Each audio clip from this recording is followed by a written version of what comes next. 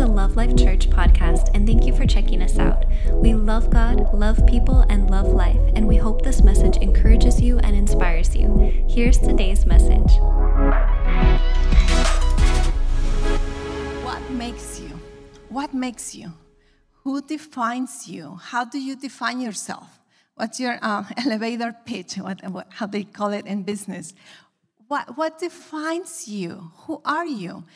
And if you define yourself by your parents, by your relationship, by you're the husband of so-and-so, the wife, or by what you do, what you have, you know that all these things are temporary. And what happens when we put our identity on external factors, then when those circumstances change, your identity is shaken. And then you end up with identity crisis. So what defines you? Who are you? Who you are? The Bible says that you are a child of God. Now, I know you may have heard this, many times, and it really hasn't clicked. I believe tonight you're going to get a little bit more clarity about what this means. As born-again believers, we have the identity of being children of God. And not only children of God, but being beloved children of God. And there's a big difference in that. So, according to the dictionary, the word identity, it means the distinct personality of an individual or the characteristics by which one is recognized or known. So this is what the dictionary says, that your identity are the characteristics that define you or the characteristics that you're known for. But I always like to check etymology, okay? That's the origin of words. Like I've always been fascinated with etymology. And I checked, so what's the origin of identity? And the origin of the word identity comes from the Latin word idem. And this word literally means same. And some of the definitions, it's same or the quality of being identical. And it means sameness, oneness, or the state of being the same. So identity is from where we get the word identical.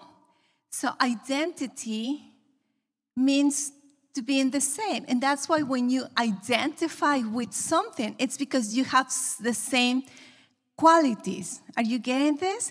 Okay, so if identity means to be the same, it means to share this sameness or oneness. Now our question is, same to what? Same to what? And again, as believers, as Christians, we are same to God. I know it sounds pretty daring, like same to God, but actually the Bible says that God has given us His divine nature, that we partake of God's divine nature. That means oneness, right? The Bible also says that we are in the body of Christ. Have you heard those scriptures? Have you read those scriptures? So that we belong to Christ and we are in his body. The Bible says that we partake of the same Spirit of God. The same Spirit of God. The big Holy Spirit is with our spirit. So our identity is not just a definition. Our identity, it's really a reality where we have that sameness to God. And I know this sounds big. I hope it sounds big to you because it is big, but it is also a fact. And what I love about this concept, actually this truth, is that it cannot be changed by something that we do or we don't do. This is a fact. God has established this. In Ephesians we're not going to read as Ephesians right now, but in the Spanish service, we studied in last year about the armor of God.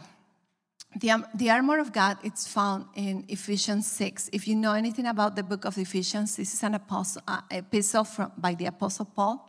It has 6 chapters. And the last chapter, pretty much half of the last chapter, it starts talking about the armor of God. But the armor of God, every piece in the armor of God, are terms that have been defined since the beginning of the book of Ephesians. It's fascinating to me how the books of the Bible are structured. It's pretty cool. So, studying about the armor of God, I went back to Ephesians 1, and what I found out, something that I didn't realize before, is that chapter 1, 2, and 3 tells you to do nothing. Say with me, nothing. That's true. If you read Ephesians 1, 2, and 3, there's nothing you can do, nothing you have to do. Those are cool scriptures from the Bible, because sometimes you just want to read it, you have to do this, do that. No. If you read Ephesians chapter 1, 2, and 3, there's nothing you have to do. Everything it's telling you in those 3 chapters has to do with what God has done for you. How God has given you his identity. How we partake of that oneness, that sameness. And you're going to find in Ephesians chapter 1, 2, and 3, you are going to find that you have been chosen, you have been predestined, you have been accepted, you have been redeemed, you have been forgiven, you have been enlightened, you are an heir with God, you have been sealed with the Spirit, you have been secure, you are blameless, and you are unconditionally loved. Is that so beautiful? Chapter 1 to 3, nothing to do. Actually, in those chapters, it says that we are seated with Christ. So the people that study the Bible, those commentaries, they define these 3 portions of Ephesians as our seated position, where we just sit and let God teach us and tell us and love on us and forgive us and transform us. That's our seated position. Then Ephesians 4 to 6, the first part of chapter 6, it's called the walking position, because then in chapter 4 and 5 and 6, you start learning how to take the old man, put the new man, and how do this, don't do that. So that's our walking position. And then in chapter 6, when it starts talking, verse 10 and 4, when it starts talking about the armor of God, that it's called our standing position. So you see the progression that first, you just sit and let God love on you and tell you who you are. And then you start putting things into practice of that person that you are. And then there comes a time where you're even that strong that you can stand against the attacks of the enemy. You can stand and you can draw a line and say, no, I'm not going to allow this, and this is how things are going to go. And you start operating in faith and even go in the offense, not just on the defense. So it's pretty cool. All this you find in Ephesians. It's amazing. So go and read Ephesians 1 to 3. It's going to be amazing when you start seeing it through those lenses. So something interesting too is that in the New Testament, you are going to find the term in him, in Christ, or in whom, which means in Christ. You are going to find it over 130 times. That means that God really wants us to know our identity in Christ. He wants you to know who you are in Christ, who you are in him, who you are because of what he has done for you. So in Ephesians also, we find our position in Christ. And this is that where he is, we are. And this is a little heavy when you flip it, and that means that where you are, God is. So you're going to find, when you learn your identity, you find your position in Christ. Where God is, you are. And where you are, God is. You also find your privilege in Christ. What Jesus have, you have. That's privilege. That's more like your possession in Christ. What Jesus have, you have. Like the Bible says that we are heirs with God, co-heirs with Jesus. You also find your position in Christ. Who Christ is, you are. The Bible says that Christ is a conqueror. He has conquered. And what the Bible says, that we are more than conqueror in Christ. Jesus is a beloved son. What are we? We are beloved sons or daughters, okay? So you see that when you find your identity, you find your position, you find your privilege, you find your possessions, and you also find your purpose. What Jesus does, we do. And so all this is for us to learn and to understand our identity. We see that God has established your identity, and that means nothing can change it. It doesn't matter what other people have said about your identity, who you are, or how the world tries to define you. God has said who you are, and that is who you are. And again, I love that it has nothing to do with stuff that we do or we don't do. So we can rest. We are children of God because God says so. Is that so cool? And we can really rest in that. I'm going to read you two scriptures. John 1:12. It says, "But to those who did accept him, and he gave power to become children of God, to those who believe in his name." This is beautiful. This is one of the scriptures that I've learned at the beginning, that God has given me the power to become his child just by believing and accepting Jesus. So have you believed in Jesus? Have you accepted him? Then you have been called his children. And then on 1 John 3:1, this is a beautiful scripture. It says, "Look, behold, pay attention." This is something to look. It says, see how much the Father loves us, that we have been called his children. And it says, and that is who we are. So my desire, my prayer is that next time, or with time, as you keep learning, as you keep renewing your mind, when it has to do with your identity, the first thought that comes to your mind is, I am a child of God. Or like our pastor says, I am his child. He loves me. He is well pleased with me. In my house, I made a little picture. It's very cute on a frame. And it's I put it in the bathroom because that's a sure place we're going to read it. And it says, I am his beloved child, and he is well pleased with me. So this is our identity. Our identity is not based on any external factor. Our identity is not based on your nationality or your job or your possessions or your status. Your identity is based on what God says you are. And what are we? We are his children. And not only his children, we are his beloved children. Say with me, I am a child of God.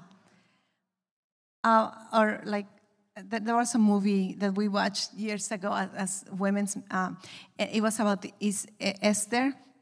I just recently saw it again on TV, and it's the story of Esther in the Bible. And she says, I am a child of the Most High God. And that sounds like pretty fancy, like, ooh, okay. So whatever you want to say, you are a child of God. You are his beloved child. He is well pleased with you. He loves you.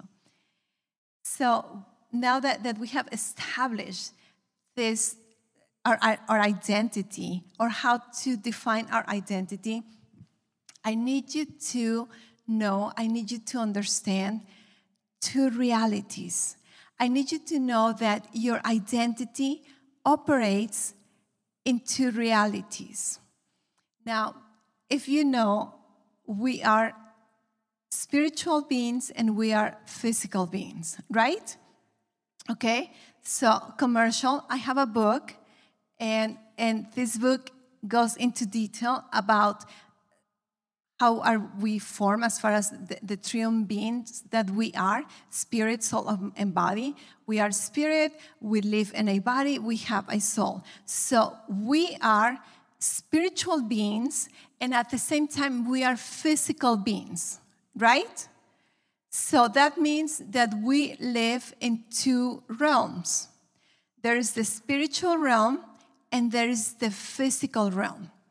The spiritual realm has to do with your status. You are a child of God. The physical realm has to do with your experience. How do you experience being a child of God here on the earth, in this city, in this place, at home, at work? The spiritual realm or reality that has to do with your status, it's what it's called the new man in the Bible. It's what is called the new creation. It's what is called your inner man. And the physical part of your identity, of who you are, it's what is called in the Bible the flesh, or the flesh nature, the carnal nature, the old man. Know that old man? Your old man. Okay? So there's two realities. How many realities there are? Two realities. We live in two realities. There's also another analogy about these two realities in the Old Testament. In the Old Testament, God told the people of Israel, he says, listen, I have given you the promised land. It's yours. And they're like, yeah. And then God says, go and possess it. And they're like, what? I thought you gave it to me. Yeah, I gave it to you, but now you have to possess it. So the promised land given to you is kind of like the spiritual reality. But now possessing the promised land, that's the practical reality. Do you get it? Another illustration. Have you seen Doctor Strange? If you've seen Doctor Strange, we love Doctor Strange at home. If you've seen Doctor Strange, you know that when the lady, the master, what is it called? The master's sorceress? The sorceress supreme, thank you. When she goes, phew, right?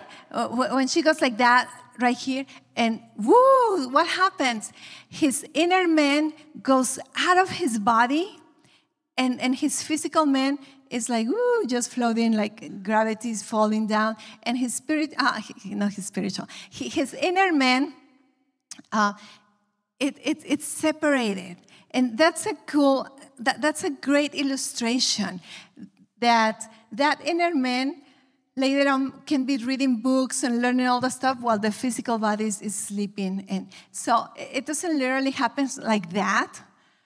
But that gives you a picture that right now, your inner man in the spiritual realm, it's sitting in heavenly places.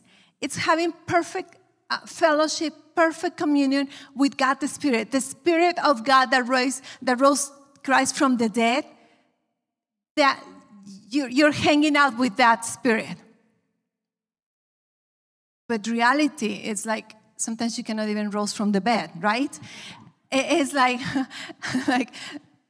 the struggle is real. So there are two realities, okay? There are two realities. Your identity, it doesn't stop being. You are a child of God. You have that status. But also, in the two-part reality, it's about who you are. You are a child of God. You have all that Ephesians mentions. But the second part of reality, what we struggle every day of our life and what we're going to deal for the rest of our life, has to do with who you are becoming. So there are two realities. Who you are, say with me, who I am. Is that how you say, or who am I? Yeah, who I am. And then, who am I becoming? Say, who am I becoming? So there are two parts in this identity.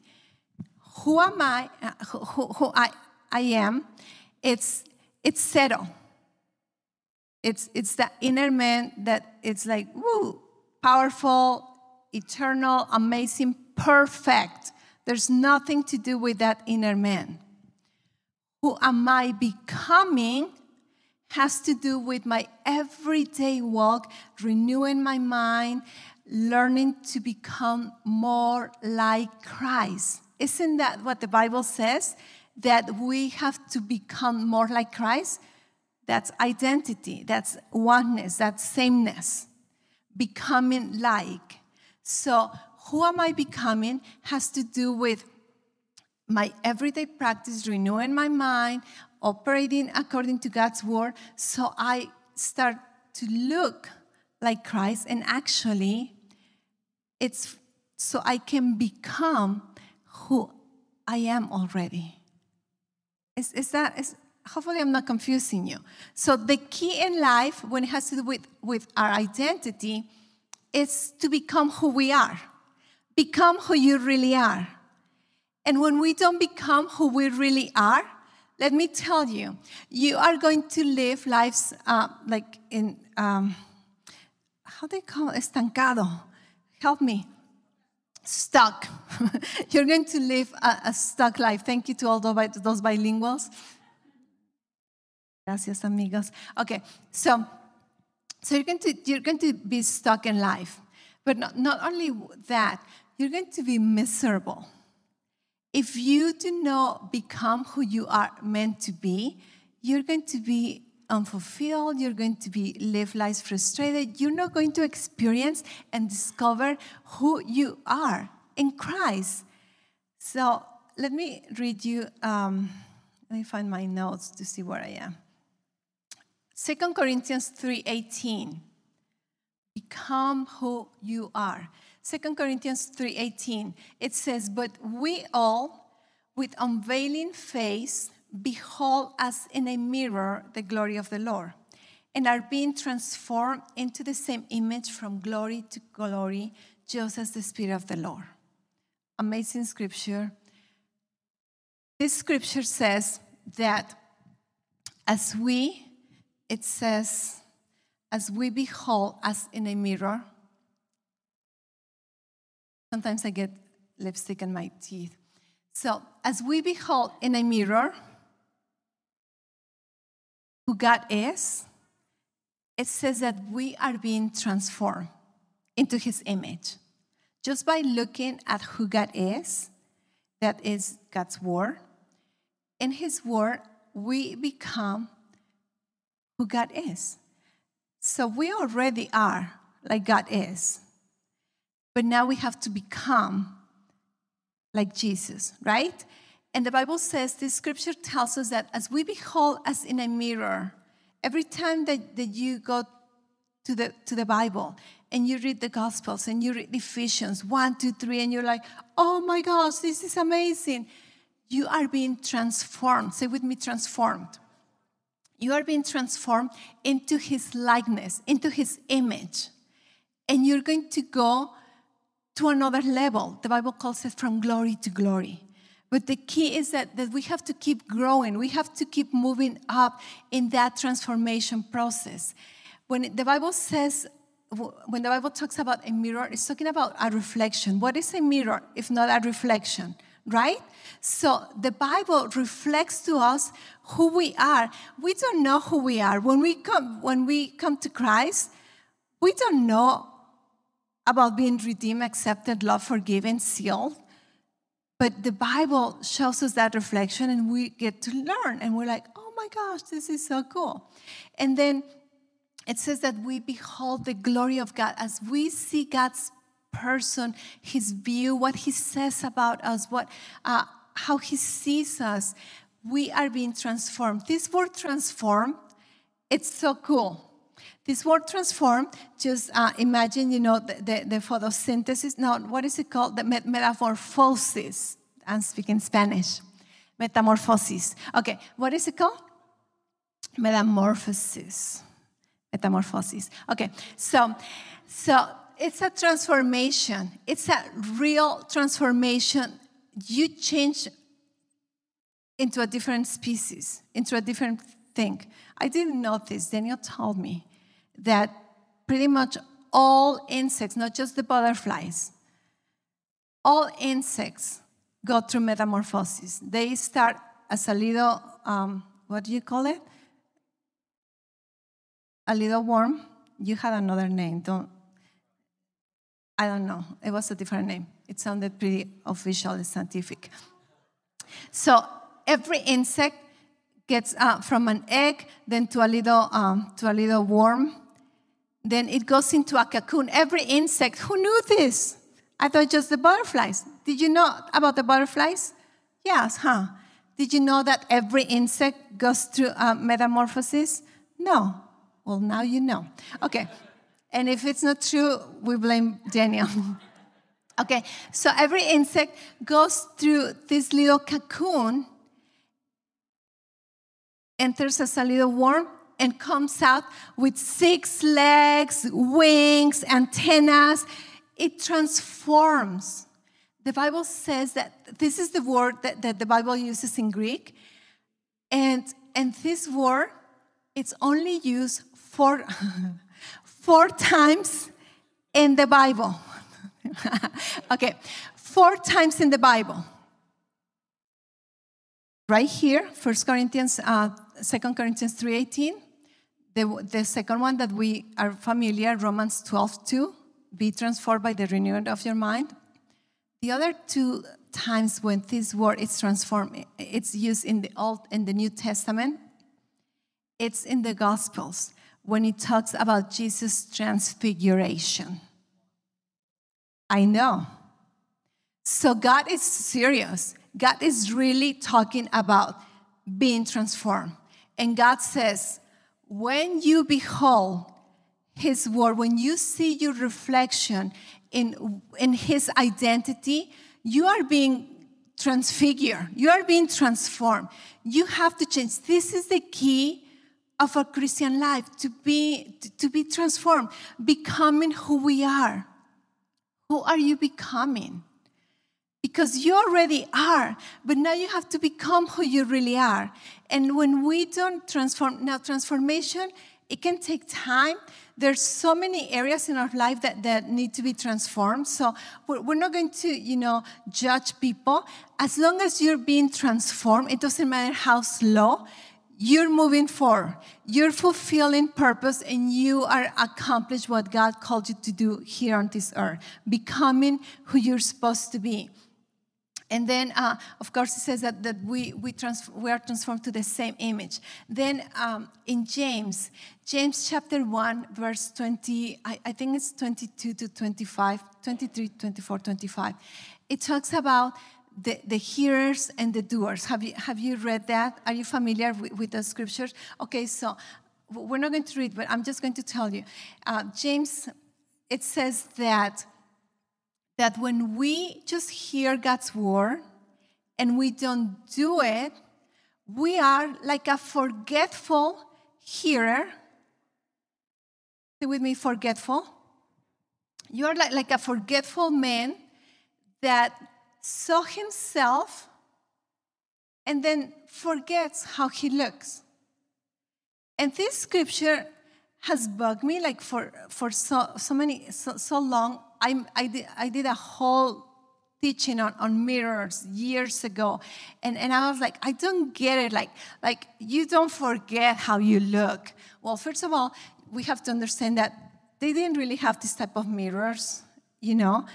They saw like in a spoon or in the water. The Disney princesses.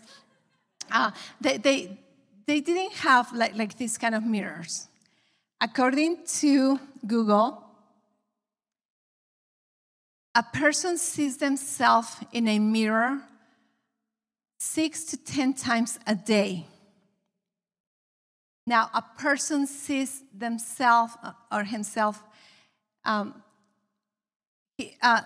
person sees his reflection about 60 to 80 times a day. That means when you go to the office, at the door of the church, I can see my reflection in the microwave. when you're walking to your car. So we see our reflection like 80 times a day. So we know how we look, right? And when you're driving, you get to see yourself.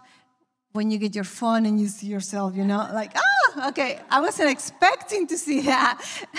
So I saw, it was on Instagram, where there's a picture, how you see your baby, and there's a picture of a beautiful baby, sleeping, and it looks gorgeous. And then it says how your baby sees you, and it's like, it's like, oh my gosh, this is so sad that this is how my kids saw me. Like, oh no. That's not the angle I want you to see me. Okay, so go back to the scripture. So James says that when we just hear and we don't do, when we are not being transformed, when we are not becoming who we're supposed to be, it says, you look like a forgetful person. And again, this word forgetful, I was like, no, I don't get it. But then I learned that when it has to do with forgetfulness, it's not a problem of the memory as much as it's a problem of priorities. So you don't forget because you have problems with your memory, but you forget because it was not a priority. And that I can testify.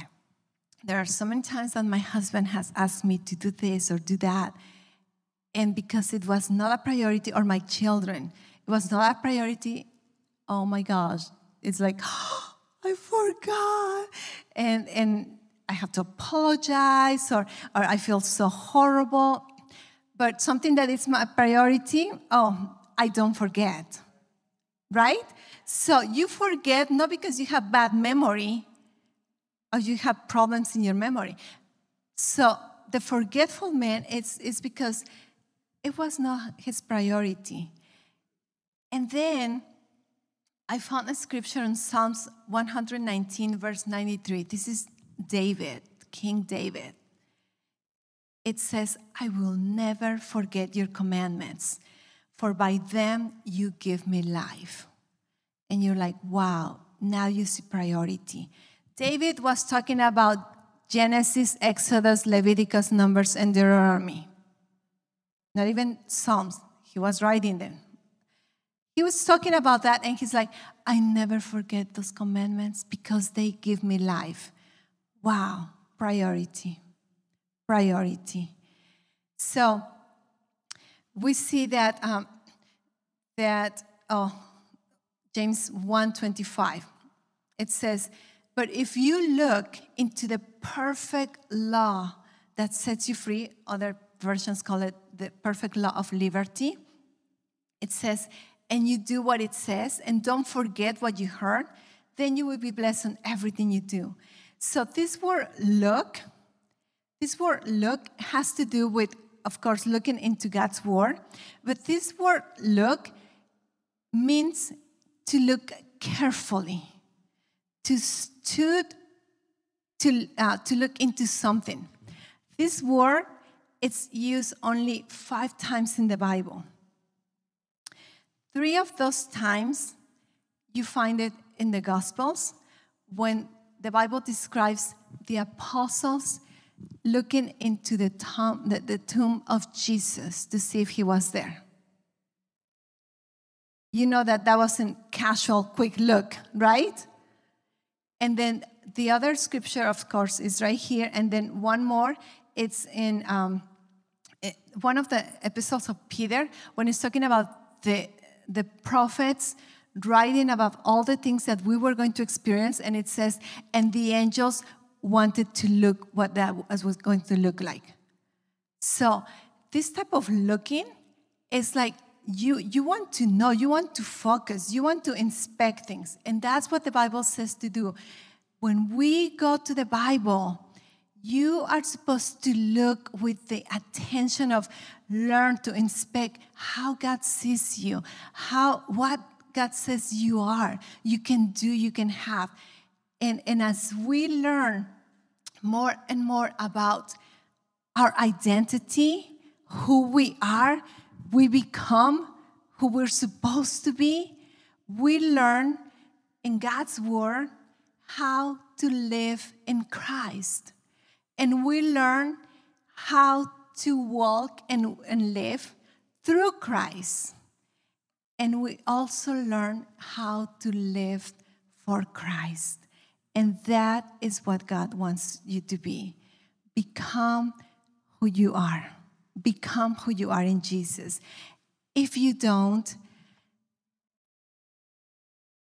you're not going to fulfill purpose. You're not going to be satisfied. You are going to be vulnerable to be deceived by the enemy.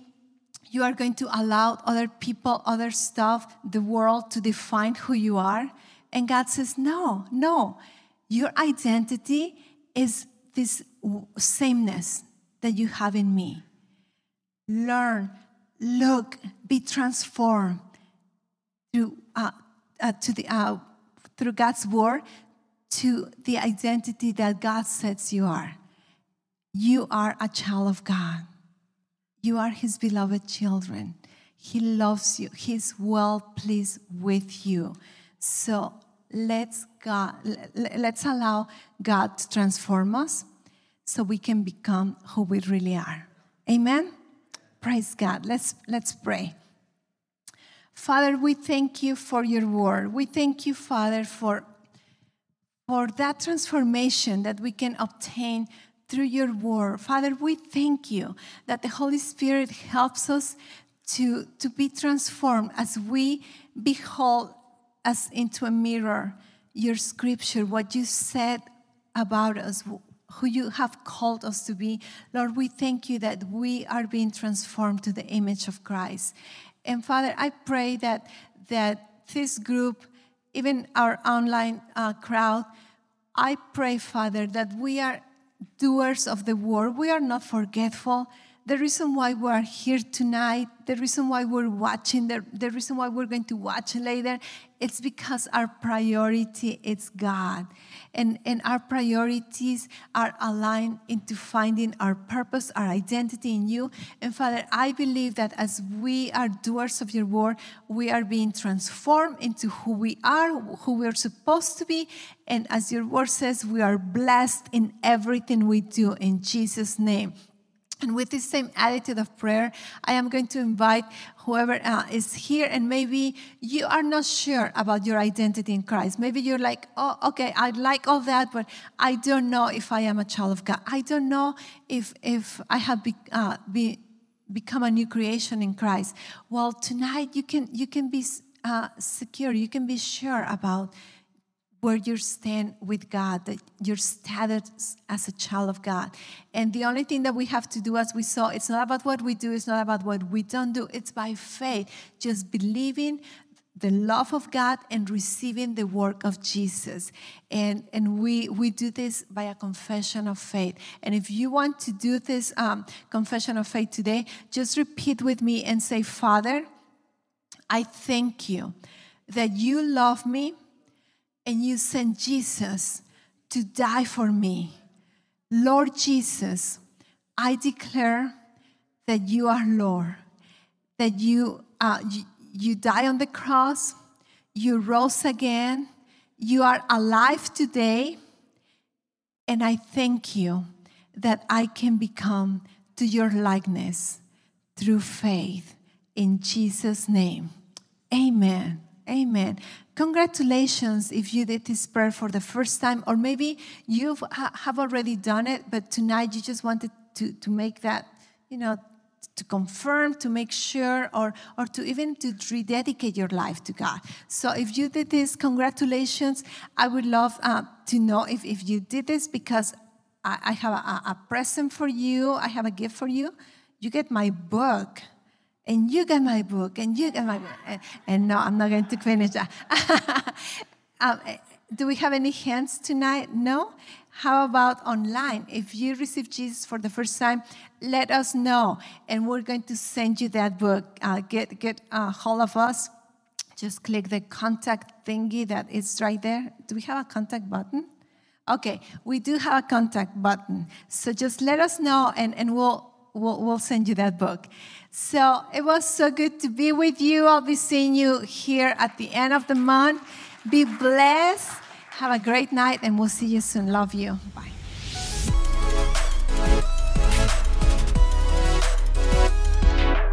Thanks again for listening. To hear more encouraging messages just like this one, make sure to subscribe and check out our podcast channel for past episodes. If you loved what you received, please consider rating it and sharing it with your friends and family. For more information about Love Life and getting connected with us, go to lovelife.church. We love you and are believing God's best for you.